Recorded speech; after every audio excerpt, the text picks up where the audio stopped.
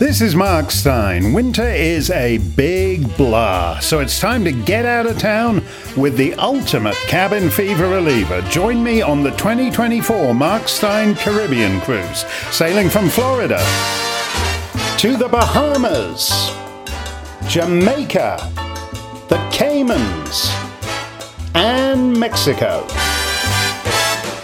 for a full week of sun, sea, and civilizational collapse. I'll have special guests from around the world, from America, Canada, Britain, Europe, the House of Lords. And we'll do all the things you like about the Mark Steyn Show and Steyn Online, but close up and on water. More details at steynonline.com or marksteyncruise.com.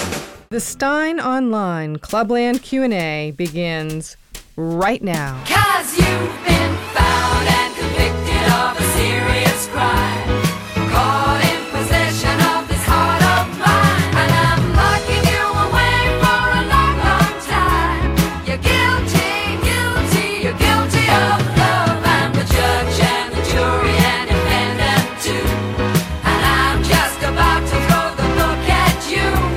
You're guilty, guilty, can't get away 'cause you're guilty, guilty. Now hear me saying Guilty. Hey, it's the Guilty Party, right here, as determined by a jury of my peers. February 21st, 2024, it is 3 p.m. Deep State Standard Time, 4 p.m. in the beautiful Canadian Maritimes, 4:30 p.m. in fabulous Newfoundland, and beyond the Americas, 8 p.m. in London, 9 p.m. in Paris, 10 p.m. in Jerusalem, 11 p.m. in Yemen. Yeah, man, Yemen, for all you Houthis, hooting out there. 11:30 p.m. in Tehran for all you Newfoundlanders who moved to Iran for the half-hour time zone. 1:45 a.m. in Kathmandu for all you Iranians who moved to Nepal to check out the quarter-hour time zone. 4 a.m. in Singapore and Honkers. Sorry about that. 7 a.m. in Sydney and Melbourne. Still a little bit sorry, but you should be up by now. 9 a.m. in Auckland. A rather more civilised hour for the Kippers and Kedgeree, and even deeper into Thursday in His Majesty's dominions across the Pacific, where you're so far ahead I've probably already lost my appeal by now. That appeal, by the way, is in my American case, Mann versus Steyn, now cruising effortlessly into its 13th year, the appellate phase. Meanwhile, across the Atlantic, my suit against the UK state censor Ofcom for their rulings against my coverage of the COVID vaccines, which seems ever more ridiculous as each week goes by, and the official propaganda enforced by the buggers at Ofcom crumbles even more. Anyway, that suit comes to the King's Bench Division of the High Court in London on June the 11th. A little postponed because on all the available dates in March, Ofcom was washing its hair. And in between those twin trials of the century, it's the Mark Steyn Caribbean Cruise starting Saturday in Fort Lauderdale. Dear Michelle Buckman, who has been a rock of support to me this last month, attending that wretched trial in the DC Superior Court. Dear Michelle is going to be there. She's always a big hit on our cruise. She's wonderful company, as you will discover if you've booked passage at marksteyncruise.com. 100 years ago today, February 21st, 1924, in Kutama, in the British colony of Southern Rhodesia, Robert Mugabe was born. He grew up to be the first Prime Minister of independent Zimbabwe and then the strongman who beggared and ruined the, quote, jewel of Africa. We may mark his centenary by running a few of the many jokes about his Chinese-made rubber penis that they used to make in Harare until he decided to outlaw it. The jokes, that is, not the penis. You don't have to go to Africa anymore to find leaders destroying once great and prosperous nations. There's a lot of that about, with or without the Chinese-made rubber penis. You know, the wankers of the American mainstream media basically reported my guilty verdict as a triumph for the forces of science over the forces of disinformation, which they'd know if they'd actually sent a reporter to the courtroom, which they didn't do. But if they had, they'd know that wasn't what the trial was about at all, as the judge was at pains to emphasize every couple of days. Nevertheless, everybody got the message from my guilty verdict. They got it loud and clear. Headline of the day from my old newspaper, the Chicago Sun-Times. Quote, Chicago sues 5 giant oil companies accusing them of climate change destruction and fraud. The suit says BP, Chevron, ConocoPhillips, ExxonMobil, and Shell have hurt the city by discrediting science, even as their products lead to catastrophic consequences, including strong storms, flooding, severe heat, and shoreline erosion. Quote, Mayor Brandon Johnson's administration filed a lawsuit in Cook County Circuit Court Tuesday that names BP, Chevron, and the rest, accusing the companies of discrediting science and misleading the public as the climate crisis continued to wreak havoc on the planet. So there we go. It's the where we now in the land of the First Amendment. Don't even mention the First Amendment to me, by the way, because as you're moving into the 13th year of a lawsuit over a 270-word blog post, I don't want to hear a word about that First Amendment. But it's not just me. Expressing your opinion now, disagreeing with the approved narrative. And if you think it's just going to be confined to climate change, yeah, good luck with that. Okay, let us get to your questions. Oh, look at this one. Very timely, this from David, who I take it is not American, because he says, Hi, Mark. Just landed in Fort Lauderdale on our way to the Steyn cruise. That we depart on Saturday from Fort Lauderdale in Florida. First time in the US in more than a decade, says David, and it looks so tired. Had the pleasure of 2 shoeless shuffles and a lost bag, and we have only been here a few hours.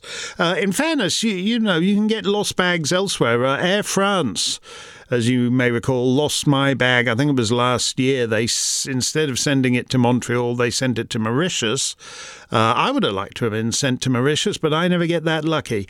And then when Air France eventually put it on the plane to the correct destination, Air Canada or whoever it was, baggage control or whoever it was at Montreal, managed to lose it in their system for another month. So it took about best part of 2 months before I got it back. So that may not be unique to America, the lost bag business. But the shoeless shuffles are, you know. I've said this before, but you notice if you go to other countries, you don't have to take your shoes off when you're going through the airport, and there are only a couple of explanations for that. Whoever invented the technology that enables you to pass with your shoes through the scanner. Is that a Belgian invention? Is it a Slovene invention? And they've decided they're going to share it with the French and the Australians and the Norwegians and the Uzbeks and everybody else except the Americans. And so Americans still have to shuffle shoeless. Or is it just that there's something about the Transport Security Administration and the general tenor of the Department of Homeland Security that thinks it's good to make so-called freeborn citizens shuffle shoeless through the airport.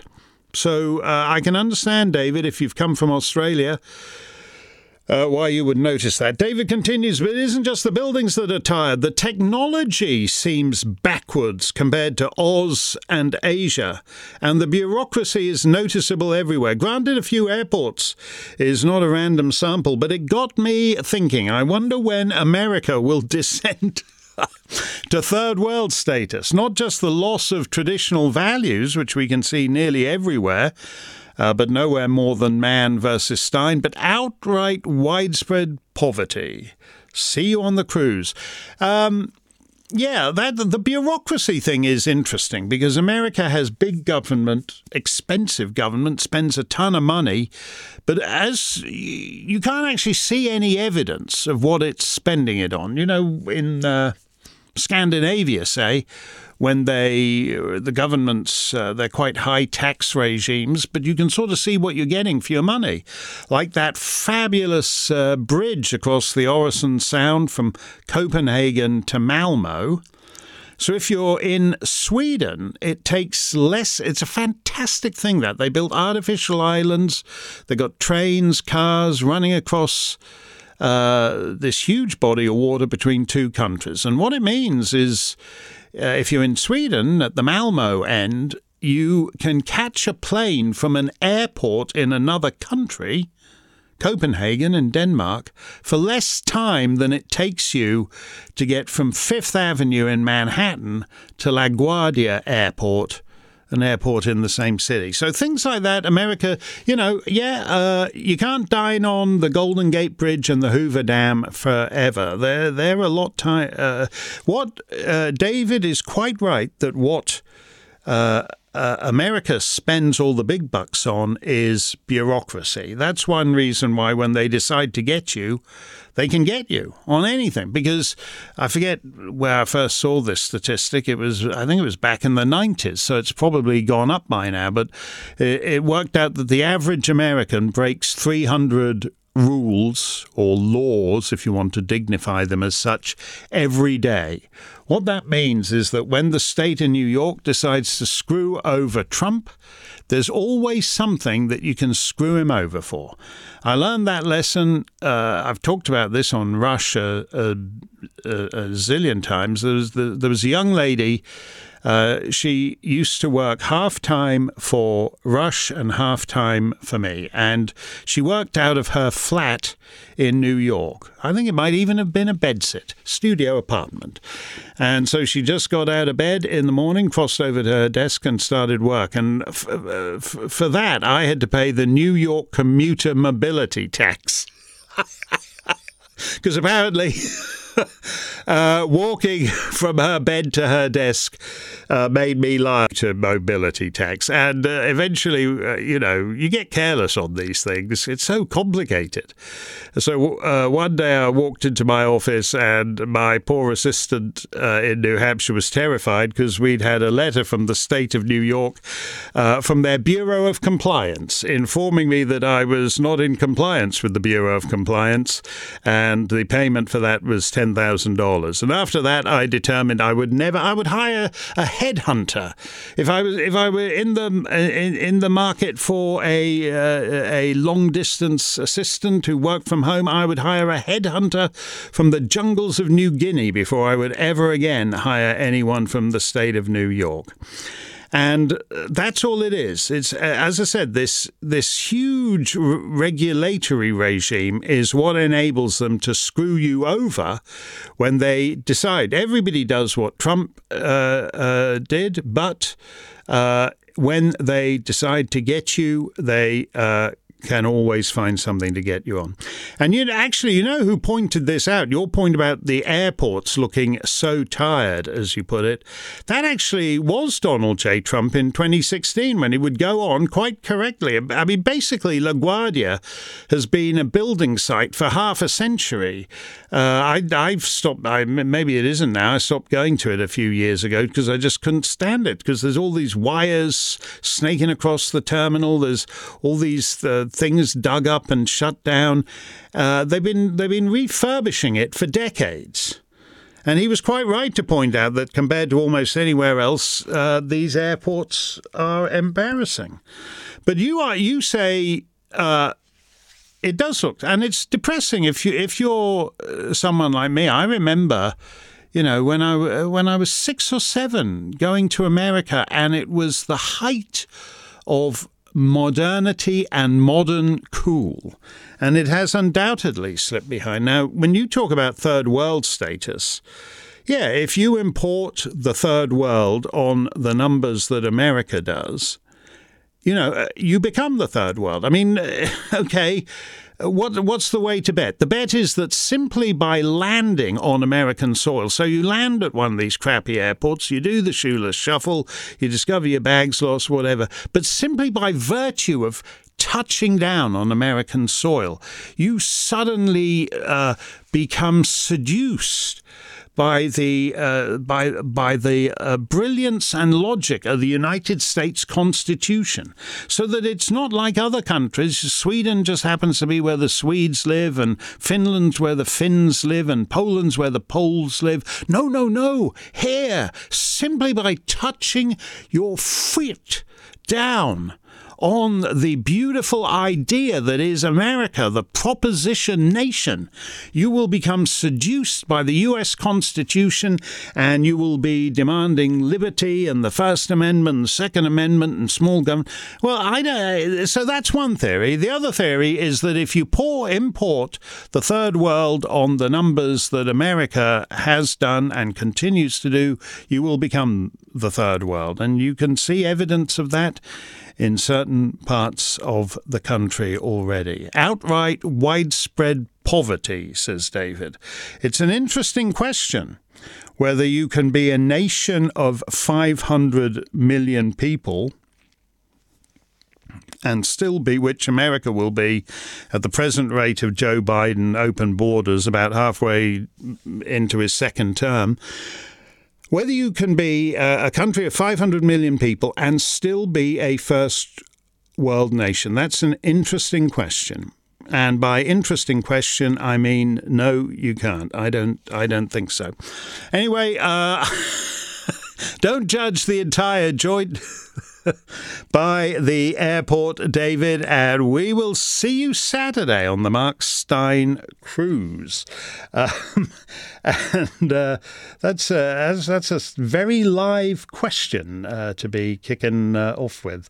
Patrick Gagan says, "Hello, Mark. I'm wondering if maybe you would like to jump in the back of my truck so I can smuggle you to a non-extradition country so that you can get away from this lawfare." He's referring to my guilty verdict. I'm been ordered to pay Michael E. Mann $1,001,001 by the jury in the D.C. Superior Court. That reference to jumping in the back of the truck, that was my offer to Conrad Black when he ran into trouble 15 years ago, a little over that, I think now, with the dirty, stinking, rotten, corrupt U.S. Department of Justice. And I offered to put him in the back of my truck. I'd throw a tarp over him and drive him across the border into Quebec, and then from there to Newfoundland. We'd take the ferry over to Saint-Pierre, the French colony just off the coast of Newfoundland, the remnants of French North America, but it does have jet service to Paris, and we would put him on that jet and thence to a country that does not have an extradition treaty with the United States, because U.S., just to bring it back to Julian Assange, U.S. justice is so corrupt. If Julian Assange does not win this hearing in the English High Court, which I've been following with great interest because I will be in that court in a couple of months' time, if he's put on a plane to the United States, he will die in an American prison, and a lot sooner than you think. No country should have an extradition treaty with the dirty, stinking, rotten, corrupt U.S. Department of Justice. But Patrick is making a point here that I neglected to take my own advice. That, Conrad was a romantic. He thought he could stand on the truth and that he loved America. And his love for America was so total that he loved even its justice system and believed that if he stood there in a courtroom in Chicago that he would get a fair shake. And that his love for America, his lifelong love for America, would be vindicated. And I saw the way this was going to go and figured, no, you've only got so many years on this earth, and you would be better off spending them far away from the dirty, stinking, rotten, corrupt U.S. justice system. And then, what do you know? Everything I said to Conrad also applied to me, but I failed to take my own advice. Heather says, "Hi, Mark. I have listened to you and read your books for more years than I realized. So it pains me to... Wait a minute, I've managed to make it go away now. Hang on a minute, I've got to try and get this email back. Oh, yeah, here it is. Hi, Mark. I've listened to you and read your books for more years than I realised, so it pains me to say I've only just become a member of the Mark Steyn Club. Well, we're glad to have you with us, Heather. As an attorney watching your recent case against that clown man, I finally had some comments to make. Yes... Yes, we could do with some more attorney members, I think. Thank you for putting up 3 years on. This was our commemoration of the death of Rush Limbaugh. It was the 3rd anniversary of Rush's death on Saturday. It was a great listen, says Heather, if not heartbreaking. My realization of how long I've listened to you was highlighted when you said you first subbed for Rush in 2006, which means I must have been introduced to you when I was in Baghdad with the 1st Cavalry Division, 2006 to 2008. Those 3 hours were the best part of any day over there. So many things I could ask, but I will start with the big one. Any future plans for a land-bound cruise for those of us averse to being trapped in the middle of the ocean? You know something? After a month in your fine capital city, Heather, I would far rather be trapped in the middle of the ocean. Any ocean, actually, the Arctic Ocean, the Antarctic, if you want. I'd far rather be trapped in the middle of the ocean than trapped for another month in the middle of the District of Columbia. I know what you mean. Every so often, we've had these things from people who say, could you do, say, a riverboat cruise? And we've looked into these on the Mississippi and on the Danube and on various other great rivers of the world. And there are some problems with that, like on the Danube, when the water gets too low or whatever, they put you in a bus. And I don't know whether, going down the Danube by bus it's quite as glamorous as the Mark Steyn cruise. And then during the COVID, when the cruise lines were all shut down, we had this thing about, just going to some big resort hotel, I don't know, the Breakers in Palm Beach or someplace like that, and maybe doing it there. We'll certainly look into that, Heather. But meantime, welcome to the club, and I'm not sure, what, you've left it at least 2 decades or something? That's good. You don't want to rush into these things. Brian from Minneapolis writes, Dear Mark, I worry about our party. I take it Brian means the Republican Party there, or I'm not, what's the other one in Minnesota? The Democrat Farmer Labour Party, or whatever it's called. Many conservatives have taken a hard stance that America should only worry about itself and stay out of worldly affairs, believing any involvement that would result in a military conflict is just another neocon payday. We let enemies like Russia, China, and maybe even Iran to an extent use war to show influence. NATO nations that don't pay their fair share don't realize that if the main suppliers of their protection were to be taken out first, they would have to defend themselves. What is your stance on all of this? We need you more than ever, Mark. Hang in there. Well, I'm not entirely sure that's right. People aren't saying stay out of world affairs. I mean, some people are, but that's certainly not what I'm saying. They're saying stay out of war because America can't win a war. It accounts for something like 40% of the planet's entire military budget, and it hasn't won anything that mattered since 1945. And in a serious country, that would prompt some reflections. But because it's a racket, the military-industrial complex, so-called, is a racket, and it works well for the beribboned buffoons of the general staff who, as soon as there's no more room, they've got ribbons from shoulder to scrotum, like thoroughly modern Millie has. They say, OK, I've got enough ribbons now. I can't walk with the amount of ribbonry I got on me. It's dragging me down so much.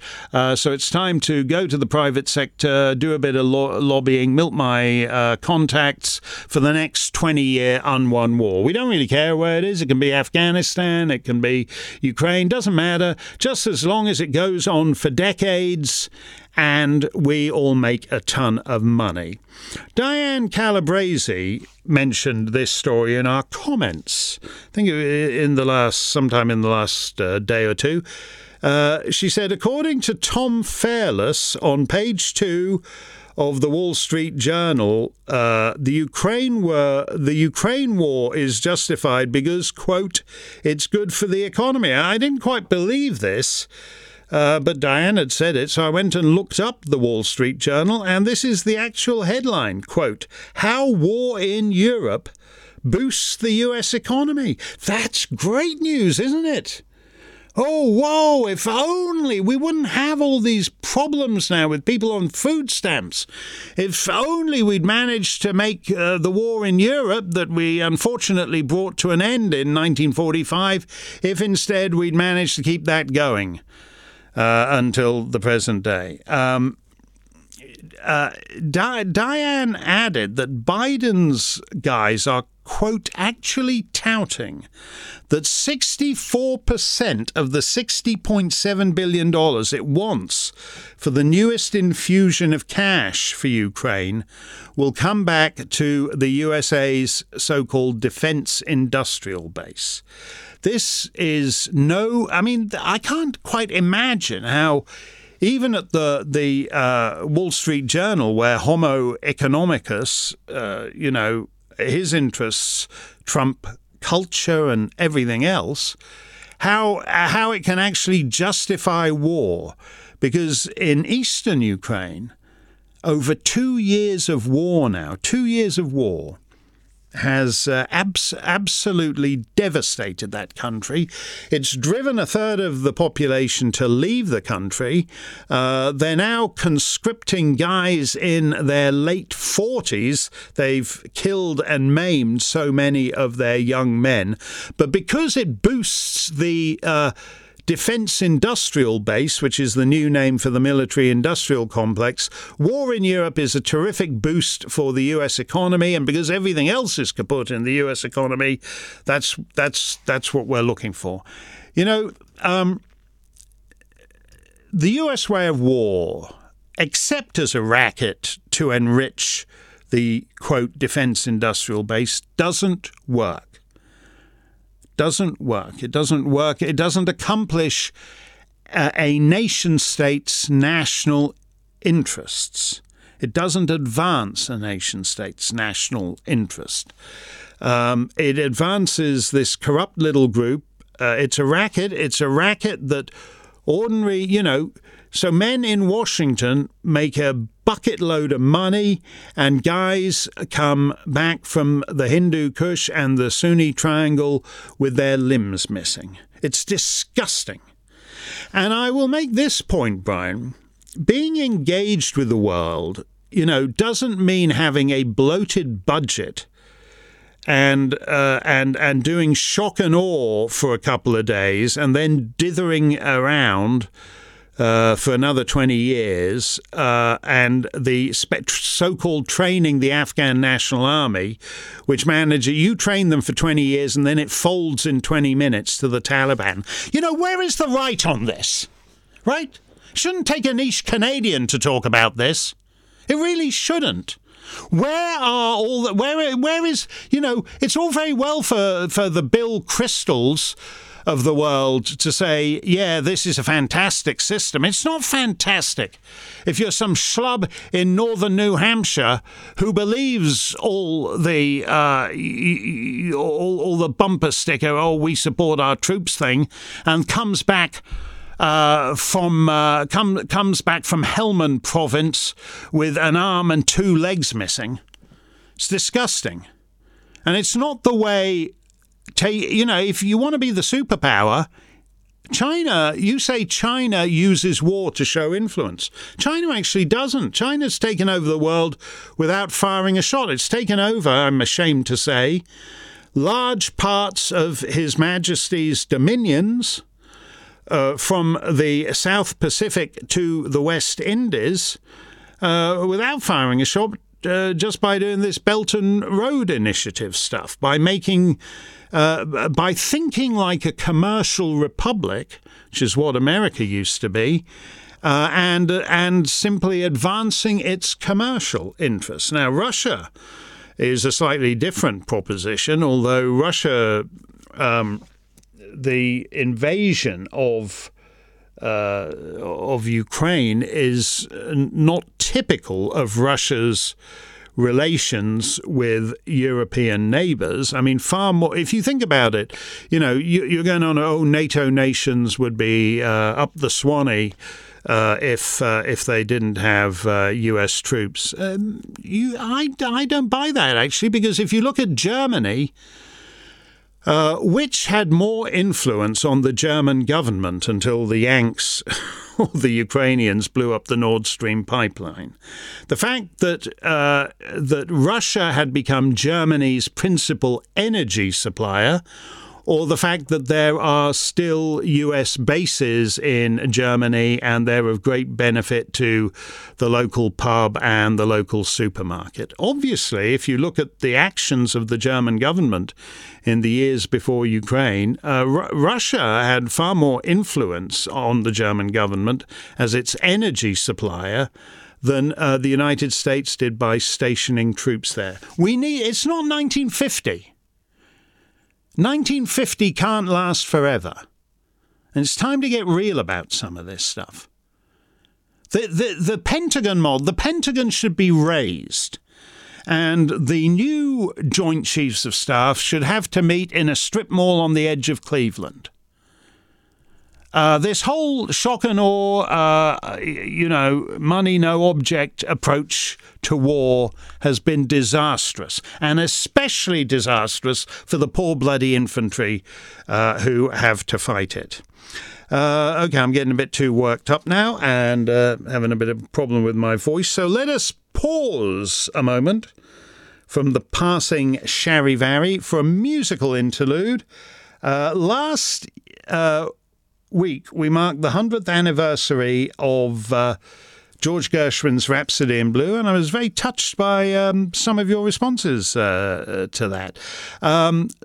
Quite a year for American music, 1924. On February 18th that year, a young man called Bix Beiderbecke made his very first record. As you'll know if you follow our Song of the Week on Sundays, Bix was a good pal of Hoagy Carmichael's. He was also a cornet player.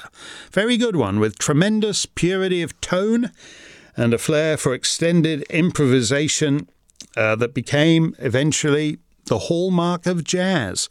Although very few musicians are in his league and would be better advised to call it quits after 8 or even 4 bars of a solo. You'll never know the number of interminable solos I've edited out of various musical performances over the years. Anyway, in 1924, Bix was playing with a Midwestern combo called the Wolverines, the Wolverine Orchestra, and on February 18th, that would be 100 years ago on Sunday, they went into the Gennett Records studio in Richmond, Indiana, and put down 2 numbers. Not a lot of evidence for the range of Bix's talents. On the A side, Fidgety Feet. He didn't have a lot to do on that one. But on the B side, he got to record his first ever cornet solo. It starts about halfway through, and it's quite something, with a lot of appealing accidentals. 100 years old this week. Bix Beiderbecke and the Wolverines with the Jazz Me Blues.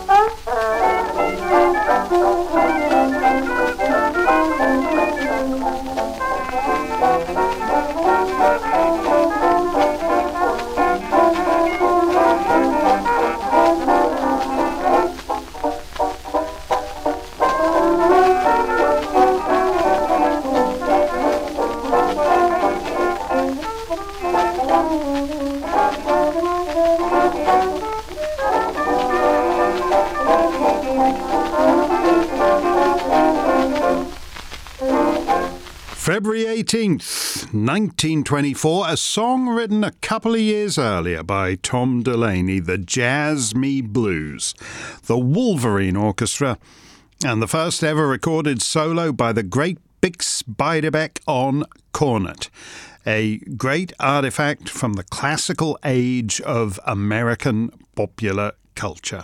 Bix Beiderbecke was a hugely influential figure in jazz, but he did not enjoy a long recording career.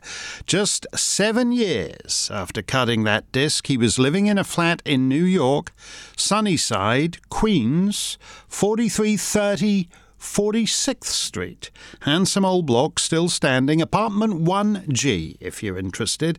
It had been a suffocatingly hot week in the city, and Bix couldn't sleep, so he played his piano late into the night, enchanting some of his neighbours and enraging others.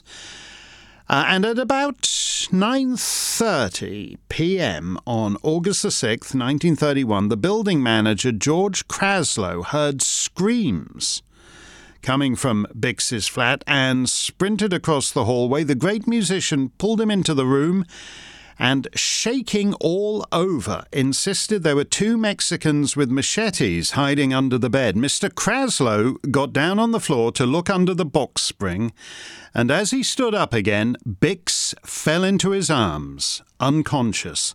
The manager rushed out to find the lady doctor who lived in the building, and she pronounced him dead.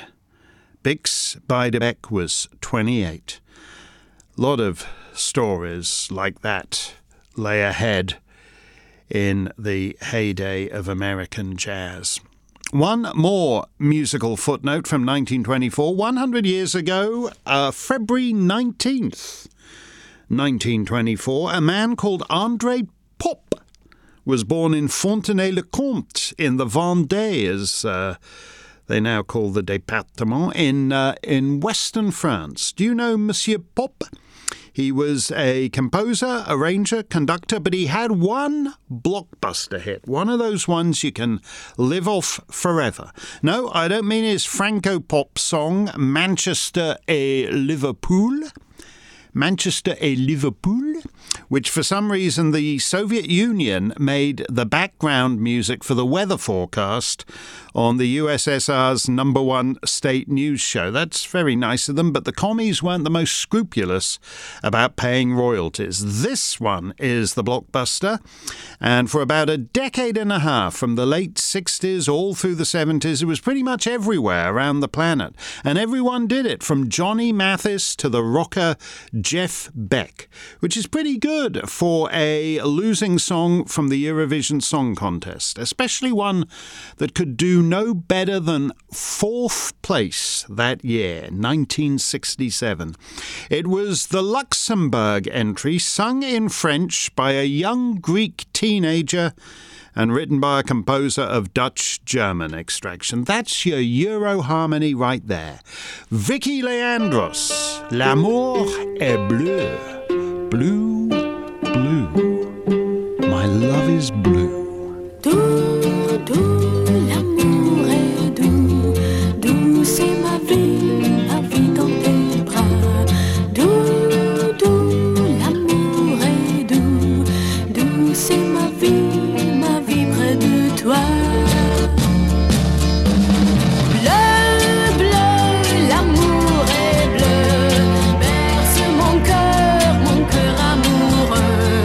Bleu, bleu, l'amour est bleu. Bleu comme le ciel qui joue dans tes yeux.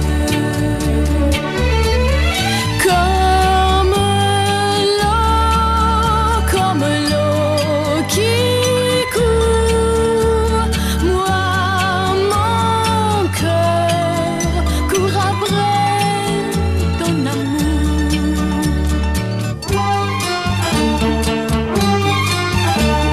Gris, gris, l'amour est gris.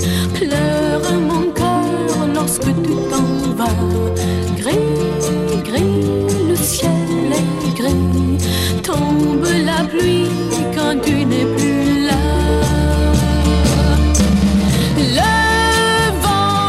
vent gémit. Pleure le vent lorsque tu t'en vas. Le vent maudit. Pleure mon cœur quand tu n'es plus là.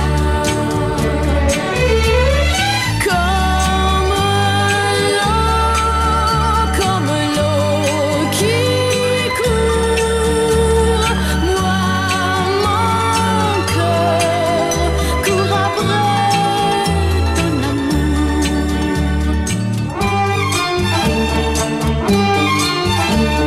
Bleu, bleu, l'amour est bleu. Le ciel est bleu lorsque tu reviens. Bleu, bleu, l'amour est bleu. L'amour est bleu quand tu prends ma main. Fou, fou, l'amour est fou. Fou comme toi et fou comme moi. Bleu, bleu, l'amour est bleu. L'amour est bleu quand je suis à toi. L'amour est bleu quand je suis à toi.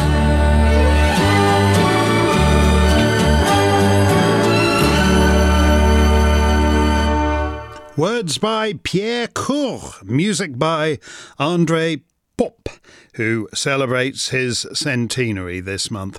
I never really liked the main theme of that tune, but I'm quite partial to the middle section, the release. But what do I know? There are thousands of recordings of that song, but that one was the very first from the 1967 Eurovision Song Contest, the Luxembourg entry, Darling, Vicky Leandros. L'amour est bleu. Love is blue. Mark Steyn, live around the planet. It is 17 to 4 Deep State Standard Time. That is 17 to 9 Greenwich Mean Look Time if you're in aisle 9 at Wegmans. A little behind, a lot ahead, according to where you chance to be on this turbulent earth. Let's get back to your questions. Chris Davis writes, Mark, was Boris Johnson's offer of $1 million to explain his position on Ukraine to Tucker Carlson the most indecent proposal of the year so far? I'm sure Tucker will be chomping at the bit to send over those greenbacks. Well, in case you didn't see this, this was after Boris denounced Tucker as a Kremlin stooge over his interview with Putin. So then Tucker said, OK, that'd be quite interesting to talk about. Why don't we do that? We can do it at the Oxford Union or whatnot. And Boris responded that he would agree to do it for $1 million. And I can tell you that's more than Tucker usually pays for an interview. And there's no point. Look, here's the thing. There's now a sort of bitchy dispute over who said what, and and Boris is calling Tucker a liar. Boris lies continually. He has lied to me. He lied to me like for whatever, it was something like 12, 14 years through the 1990s and the first decade of the 21st century. His more recently, they're all liars in the Johnson family. More recently, his god-awful dad, Stanley Johnson, lied to me. Or whether he lied to one of my he's just like a shameless the whole family are liars. Now, the difference is this. People put up with Boris, the way Boris carries. There's no point. For a start, you're not going to get anything close to $1 million worth from a 1-hour interview with Boris Johnson. For a start, he's a washed-up failure loser. He had his chance. He schemed his entire adult life to become Prime Minister. He got to the top of the greasy pole, screwed up, in part because of the lies, because he couldn't remember which lie he'd told, and eventually that became a big problem for him. And so he slid down the greasy pole. But the difference is you're not getting $1 million worth of anything paying for Boris Johnson. Because he's not going to give you anything. Boris, anyone listening in the United Kingdom who's ever booked Boris for a speech will know something about this. You book him for a speech, he turns up 45 minutes late, he's unprepared, he sloughs off gags that don't work, like that awful leaden Peppa Pig shtick he was doing to the Confederation of British Industry. So he's doing jokes about a brand new children's character to a lot of 58-year-old chief executives who have no idea what he's talking about. Actually, you're doing quite well if you get him to turn up 45 minutes late. A dear friend of mine in London booked Boris Johnson for a speech. And evidently, he'd been out rogering late the night before, so woke up a bit rogered out and didn't feel he was in the mood to give the speech. So he sent his aforementioned awful father, Stanley Johnson, along. So all these people who'd signed up and paid to come and hear Boris Johnson speak had to put up with some crappy speech from Stanley Johnson. Now, here's the thing. People put up, he's always been like this. Boris is about Boris. Boris is about raking in the big bucks for Boris. Boris is all about Boris. And people put up with it because they thought, oh, well, look, he wouldn't have schemed his entire life to become Prime Minister he wouldn't be making these comparisons of himself and Winston Churchill continually if he wasn't serious about making a go of it when he got to number 10 Downing Street. So people put up with the fact that he was a rogue and a scoundrel because they assumed he was serious about what he would do when he was in power, and instead he blew it. So he's now an even bigger scoundrel and an even bigger rogue, except he's also El Stinko Floppo loser. For God's sake, nobody needs to pay $1 million to hear. He's not going to tell you the truth about why he flew to Kiev in whatever it was, what year are we now? 2024, 2022 or whatever it was, to scuttle the hints of a possible peace deal that Zelensky had been giving hints about. So Biden had Boris shoot off to Kiev and scuttle the peace deal. Very interesting. He's not going to tell you the truth about that. He doesn't tell the truth about anything. He didn't tell the truth about the Pasta of the Day special he bought me in the cafe round the corner from the old Spectator offices in Doughty Street. Nobody needs to pay money to hear what Boris Johnson thinks. George Pereira says, here on the left coast of the gay state, well, what gay? They're all gay, aren't they? Is there a non-gay state? Mark says here on the... I think he means California. He says, George says, here on the left coast of the gay state, illegals have started to flood the small towns and cities. Several hotels have been filled, and as you, and I mean you as a normal, rational person, might expect, the streets are becoming more dangerous. Crime and drug use are going up faster than the little man's hockey stick, and the hospitals are now getting, quote, patients who laugh and speak okay English until they see a doctor or nurse and then need a translator. Pain is always a 10.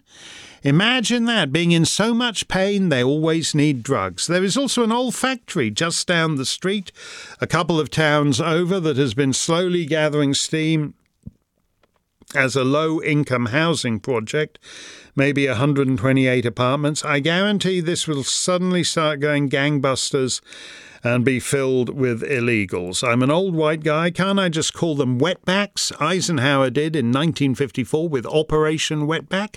And I like Ike, but I digress. The small towns here are going to be destroyed slowly and then all at once because of this. What continues to baffle me is the elites who are causing this destruction seem to be getting away with it without any consequences to themselves. How is this possible? Well, it's possible because I make this point sometimes when I talk about the right abdicating the culture. So they play no part in the culture. So the culture is entirely left-wing, and the culture...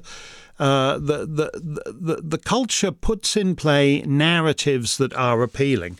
It would be very nice. Multiculturalism would be very nice if it were true, that you could take all these different kinds of people, and it turns out that just like in a Benetton ad or the Coca-Cola I'd like to teach the world to sing ad, that when we all stand around holding hands, it doesn't matter whether somebody is of a different religion or a different race. We all love each other and get... That's an appealing fairy tale. It's complete codswallop, but it has an appeal. And when it's pushed as relentlessly...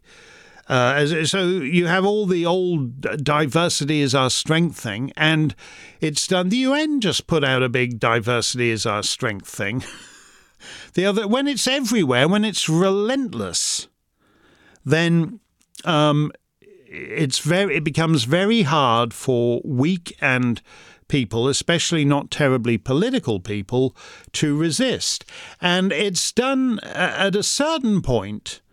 They always assume in the back of their minds, if it occurs to them, they take a wrong turn somewhere or other and they're driving through a part of town that's a little bit too vibrantly multicultural for them to feel entirely safe in it.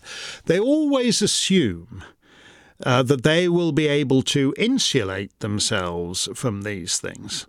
Now, your point about the small towns and cities is an important one, because I noticed this when I was in France for a while after Can't remember now whether it was after my second or third heart attack. And, these stories we've covered on the show, Ava feels very strongly about them.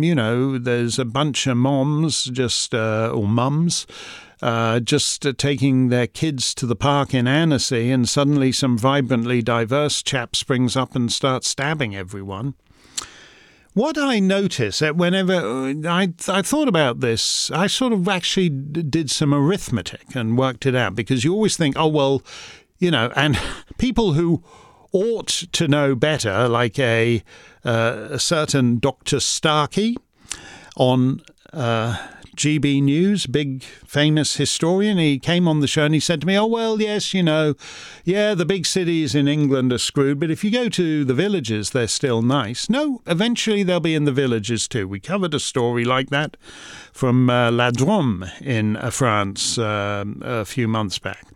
And I actually, after this one story that Ava and I talked about, I actually sort of tried to work it out. And I worked it out to this: that you will have, for example, in France, a Muslim presence, a self-segregating Muslim presence, now in almost any town with 3,000, bigger than 3,000 people or so. So if you're in a village that's got, 200 people, that's swell. But if you, in any town bigger than 3,000, including in some of the ones we've reported on, this issue is there. So this idea of, that there's somewhere to run to, no. California is lost. The California was a golden state, and this gets back to what we were talking about earlier, about becoming a third world country. Much of California is now a third world country. Heart of my heart. I love that melody. Heart says, I pray that you have had a good rest and have been able to wash off the vile stench of the rotten DC ether. This past week I watched both leftist and conservative pundits excoriate Putin over the death of Alexei Navalny. This is exactly the reason we need to send more money to Ukraine, they screamed. Putin is a murderer. I stupidly kept waiting for someone on our side to mention Jeffrey Epstein or Julian Assange, but no. Yeah. I mean, how unself-aware do you have to be? Putin puts his political opponents in prison. What do you think these cases in Georgia, in New York, in the District of Columbia, in Colorado, what do you think all this stuff is about here? The criminalization of political opposition. And when America goes down that path, maybe it doesn't do it as crudely as they do in other countries, but actually what happened to Jeffrey Epstein, the most valued prisoner in the care of the Bureau of Prisons, is pretty telling. And that's exactly what will be happening to poor Julian Assange if the American deep state gets its way and he's put on a plane to the United States. Speaking of DC, continues Hart, I've long thought that our founding fathers made two tragic mistakes. The first, and you've alluded to it before, was the creation of a federal district that, as we now know, will forever be an inherent part of the deep state. I had no idea, actually. Having spent a month in Washington, I'm not impressed by it. I don't generally like capital cities that are not that are purely government centres like Ottawa or Canberra. But, Canada and Australia are not great world powers, so you assume that wherever they put their capital, it'd be a fairly low-key affair. But the United States, I'll tell you why I don't like purpose-built capital cities. Because it makes the politicians and even worse, the staffers, the most important people in town. So, if you're in a Rome or Paris or London, the politician is one of the least important people in town because they're great important businessmen and theatre stars, and because it's a multi-purpose capital. It's the home of arts and entertainment, and it's the home of business and high finance. So the politicians are among the least important people in the place, and they get the table in the restaurant by the toilet door. And so that's the main reason I don't like purpose-built capitals like Washington. The second mistake, continues Hart, was not initially declaring us a Christian nation. Madison and Jefferson had such a tremendous animus towards the Church of England that no statement of religion adherence could be included in our founding documents. I understand the obvious arguments to the contrary, but I think that in stating who we are, it would have proven valuable to state what we believe. Am I wrong in these assertions? Look, the whole business with the Church of England is that back then and to this day, the King, George III back then and Charles III now, is the supreme governor of the Church of England. So His Majesty appoints the archbishops and bishops, and they sit in the House of Lords, in the upper chamber of the Parliament. And this whole so-called separation of church and state, as you said, Madison and Jefferson didn't want that. They didn't want the President of the United States appointing the Archbishop of Virginia and giving him a seat in the United States Senate. That's what it means to have an established church. The idea that you can't sing Silent Night at the grade school holiday concert is pathetic. Absolutely pathetic. And it's a definition of separation of church and state that they would have thought absolutely nutso.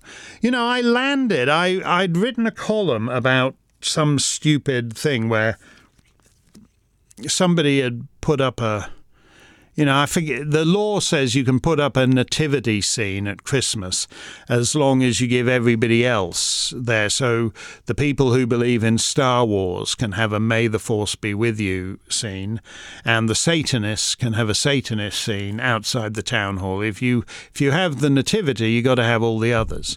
This is stupid. It's self-moralizing. I remember writing about this and then getting on a flight from Boston to Dublin, and we stopped, the plane put down in Shannon, and I got off the plane and had breakfast in Shannon. And Shannon Airport had a beautiful nativity scene there. And, Ireland is pretty post-Catholic these days, but they're not, which is the great abiding curse of America, as I've learned to my cost. They're not in that mentality where everything has to be litigated and regulated. So in order to determine whether you can sing Silent Night at your grade school holiday concert, instead of just singing it and seeing whether the crowd dig it or not, you got to get some Supreme Court precedents on that. I used to think, Christendom is pretty much dead in Europe, and we've seen it's heartbreaking to see the empty churches across much of the continent. And I used to think that America would be a holdout from that. But when you look at the numbers, particularly among the young, it's not hard to see that America is actually galloping and catching up. In part, it's because the reality of where they are, if you think that to think that, the 12-year-old girl can be put on hormones and have her middle school breasts sliced off and become a boy, is to say that we don't need God because each of us is our own God. And once you internally digest the logic of that, then even the open and affirming churches, so-called, like the Congregational Church, where they're LGBT QWERTY a go-go, there's not really any need for them.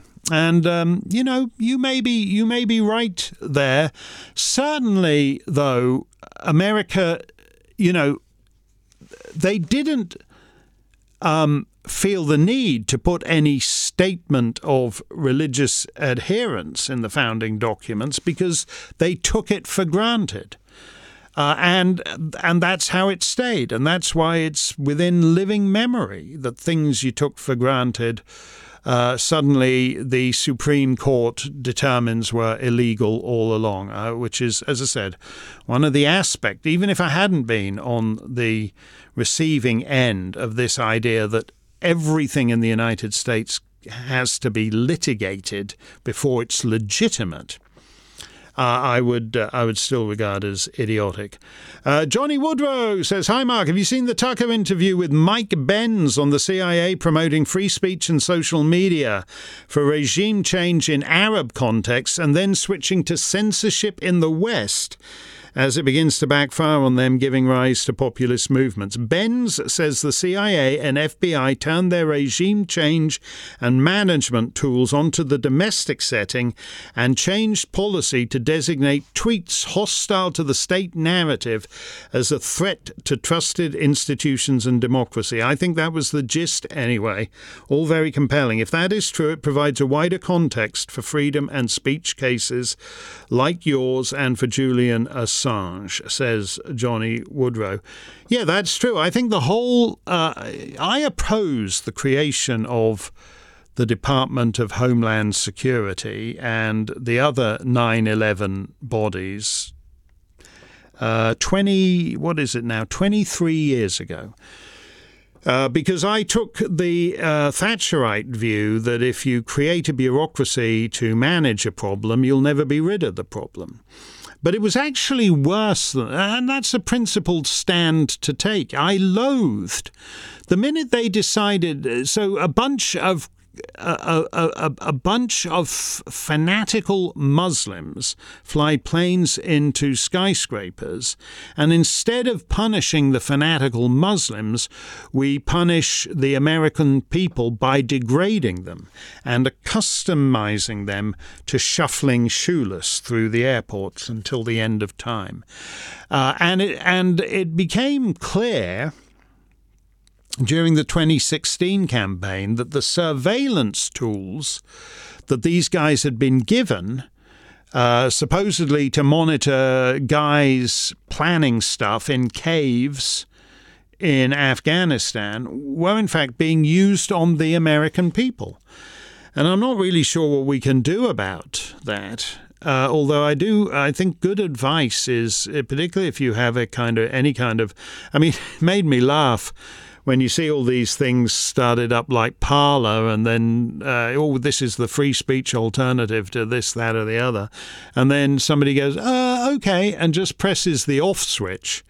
The thing you can do, it's going to get more difficult to do anything like that. Going to get more difficult to do a lot of the things we do on this show and at this website.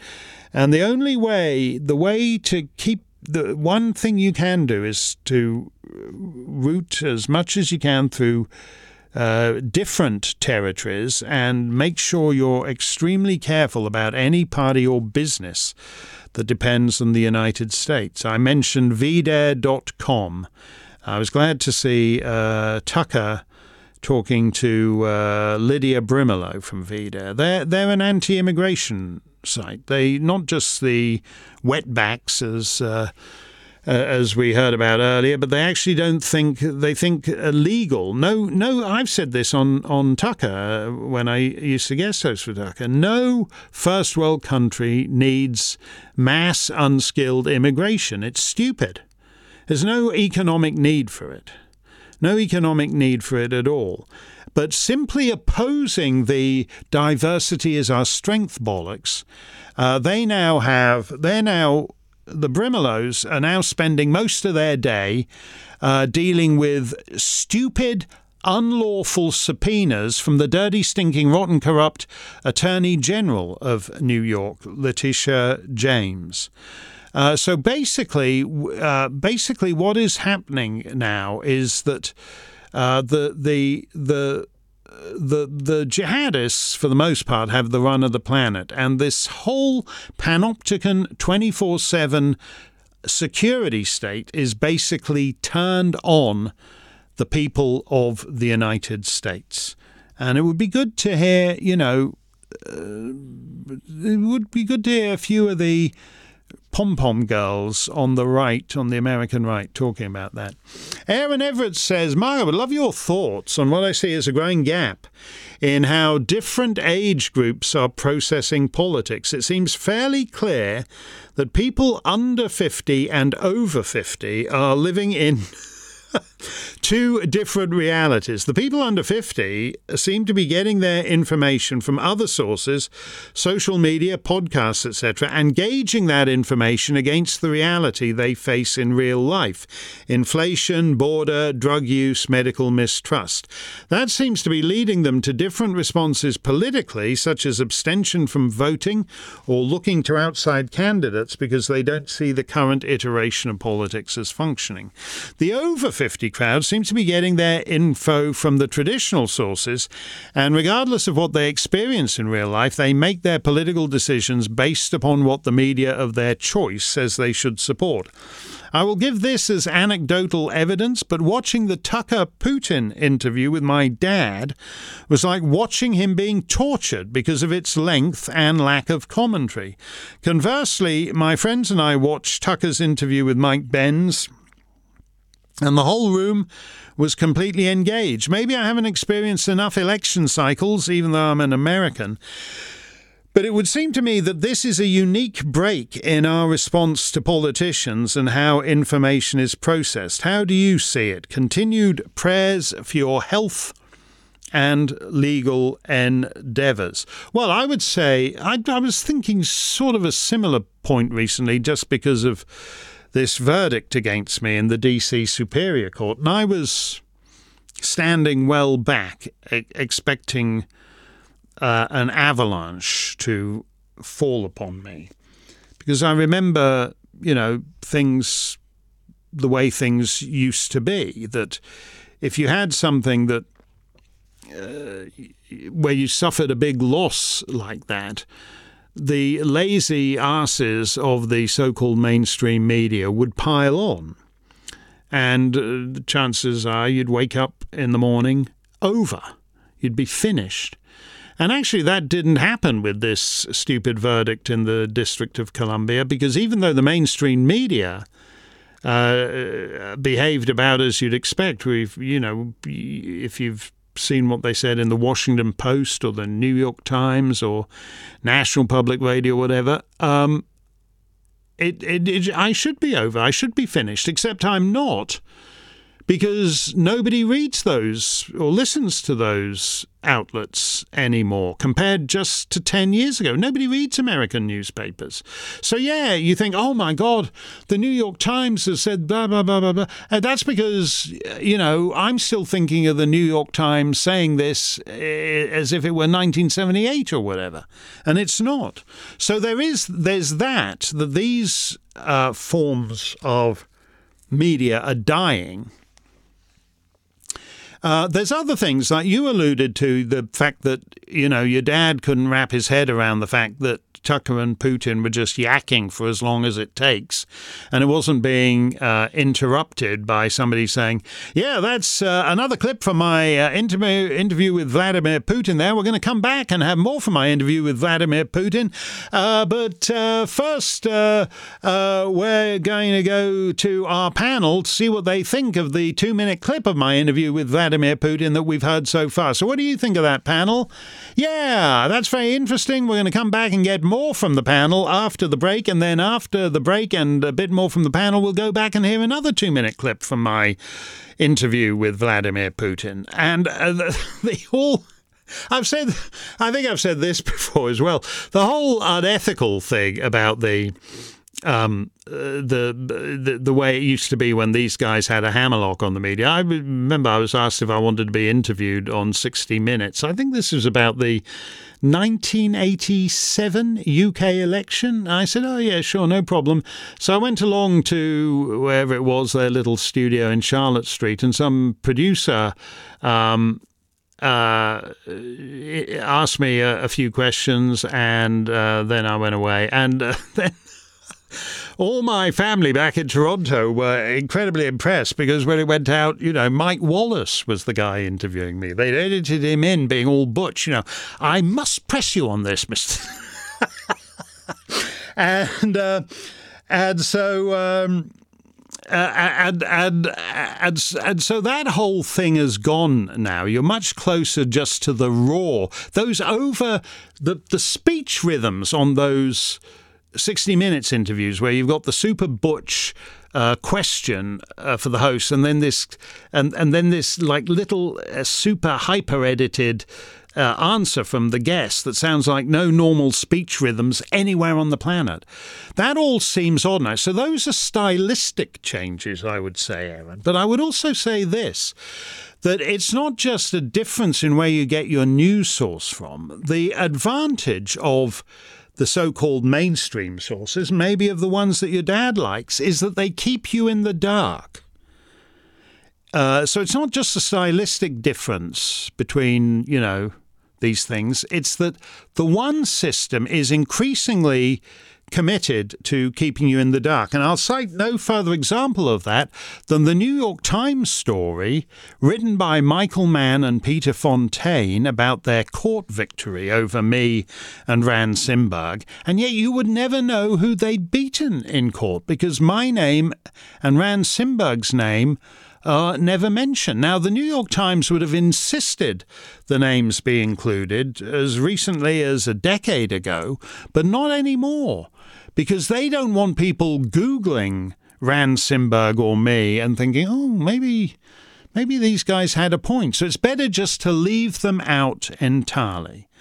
Their thing is who you're going to believe, me or your lying eyes, and then they tie the mainstream media blindfold on you, or if you prefer, they roll a safe sex condom or over the news, so there's nothing in there that might infect you, as it were.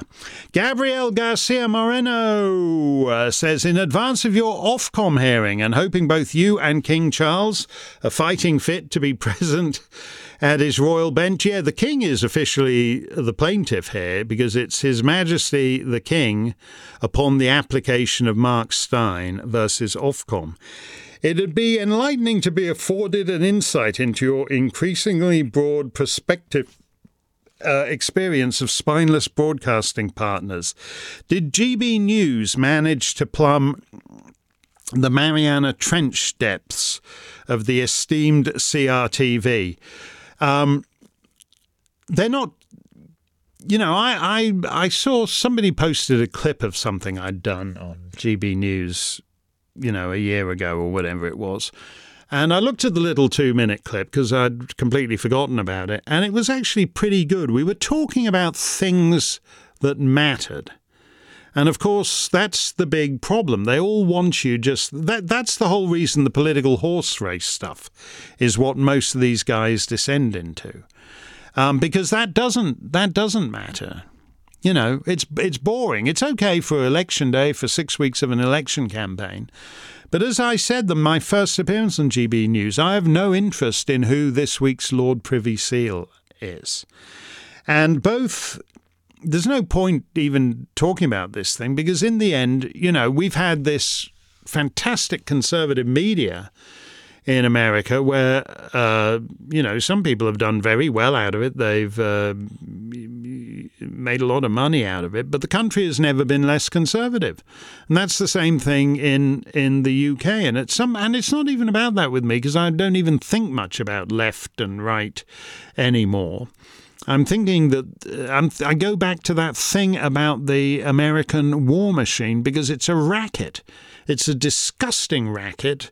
I don't mind people, I'd rather someone becomes rich just by spouting bollocks on TV or radio because at least he's not sending young men to his death like they're doing in these even when I'm talking about sending young New Hampshire guys and Vermont guys to their deaths in Afghanistan for a 20-year war with no purpose in which, as Julian Assange says, the idea isn't to win or lose the war. The idea is just to keep it going till you've made enough money. And that's bad, and it's bad even when you do it at one remove. Russia-Ukraine is the first war to be fought by two nations with deathbed demography, and the scale of slaughter and injury is such that Ukraine will take generations to recover from the demographic damage of that. I think, I'm interested in talking about things that matter. And 90% of the stuff that they talk about on GB News is just irrelevant bollocks, total bollocks. Mark Steyn live around the planet, just about live, and that is almost it, because I got to get packed and head to the docks for the start of this year's Mark Steyn cruise. Maestro! There is no verse to this song, 'cause I don't want to wait a moment too long to say that I'd love to get you on a slow boat to China, all to myself alone. Get you and keep you in my arms evermore. Leave all your lovers weeping on the faraway shore. Out on the briny with a moon big and shiny, melting your heart as stone. I'd love to get you on a slow boat to China, all to myself alone. Oh, come on, Jessica. What do you say? Well, you know, Mark, I have got a business meeting in Shanghai. Maybe if we booked a junk round the Cape of Good Hope, I could do some teleconferencing from the bilge pump. The romance of the seas. I'm gonna get you on a slow boat to China, all to myself alone. A twist in the rudder and a rip in the sail, drifting and dreaming. Toss the cell phone over the rail. Out on the briny, Just Jess, and Mark Steiny. I'll be melting your heart of stone. I'm gonna love you on that slow boat to China, all to myself. Our ship's departing, just me and Miss Martin. You'll be melting my heart of stone. I'd love to get you on a slow boat to China, all to myself. off the continental shelf, all to myself alone.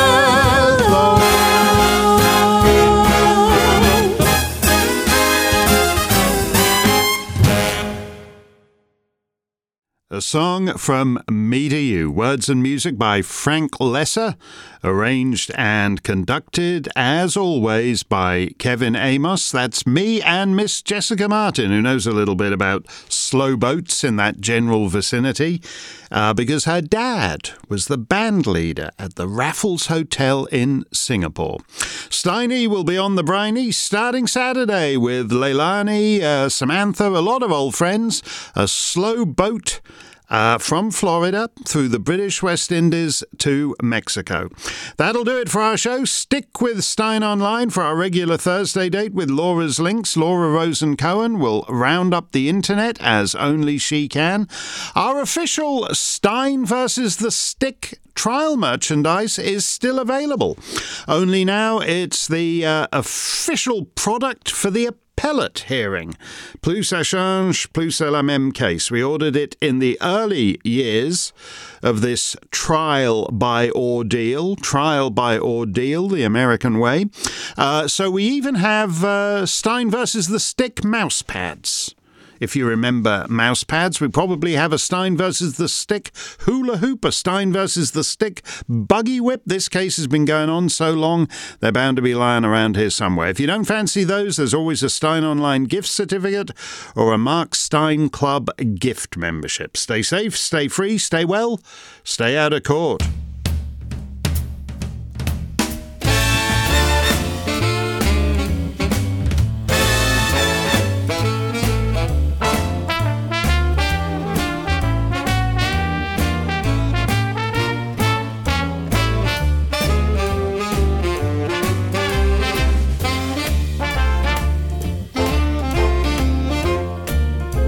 Clubland Q&A is a production of Mark Steyn Enterprises and Oak Hill Media.